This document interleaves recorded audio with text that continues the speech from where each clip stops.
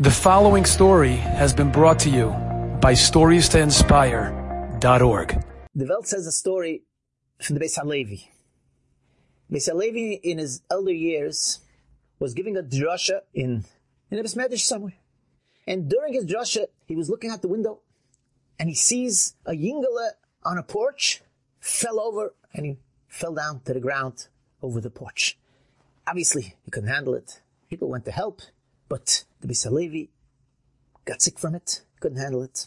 And he had to go, and he was checked out in a hospital in Warsaw and Varsha. And the doctor said that Beis HaLevi, it's not a simple story. We have to check this out. While he was being checked out, it was a few days of tests. Meanwhile, all kinds of people knew the Beis HaLevi is in the hospital. They came, and they asked to see him for a second to get a bracha. And there was lines and lines and lines. And the doctors were wondering, they see an old Yid, why are the people so interested in getting brachas from him? They, a tzaddik hides his ways. They thought he was another person, another Yid.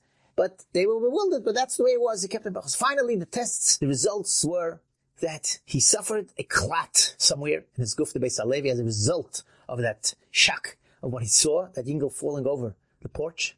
And they said he will need surgery.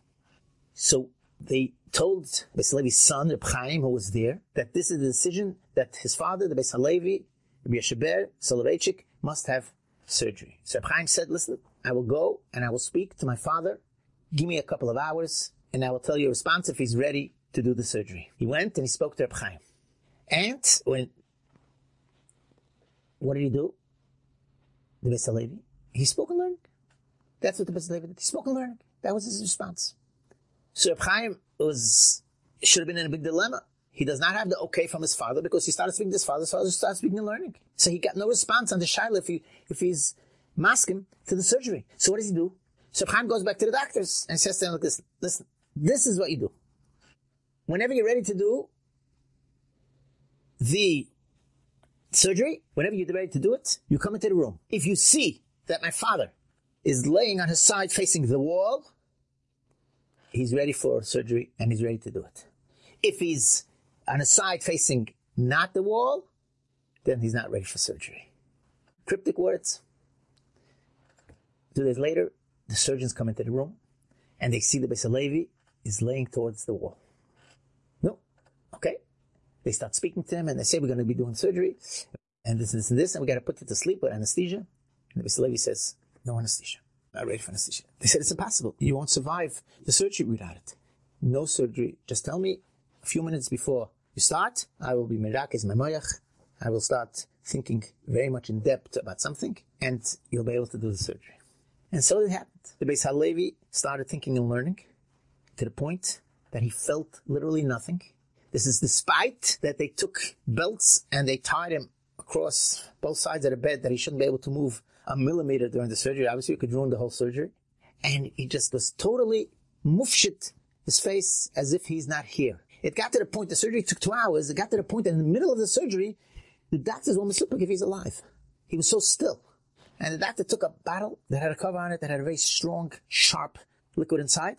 And he put it to the nose of the Beis HaLevi to check if he'll react. And the Beis HaLevi pushed away his head. So they knew he's fine. The 2 hours were up. Surgery was over. They told him he's going to have to be here more than a week to recuperate from the surgery.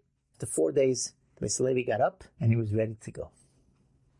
His son, Reb Chaim, asked him, did you feel anything? He said, no. I was thinking in a sugi, I was thinking and learning, and I felt nothing. But, the Beis HaLevi adds, at some point, I did smell a sharp smell. And I was afraid it might be a smell of yayin nesach. So I turned away my head, I shouldn't smell it. This, when a person is in such a high level, he's so engrossed. He saw an orangutan in Torah, or sees some mitzvahs. His whole surroundings don't exist. Pain doesn't exist. Suffering is just not there. Enjoyed this story? Come again. Bring a friend. StoriesToInspire.org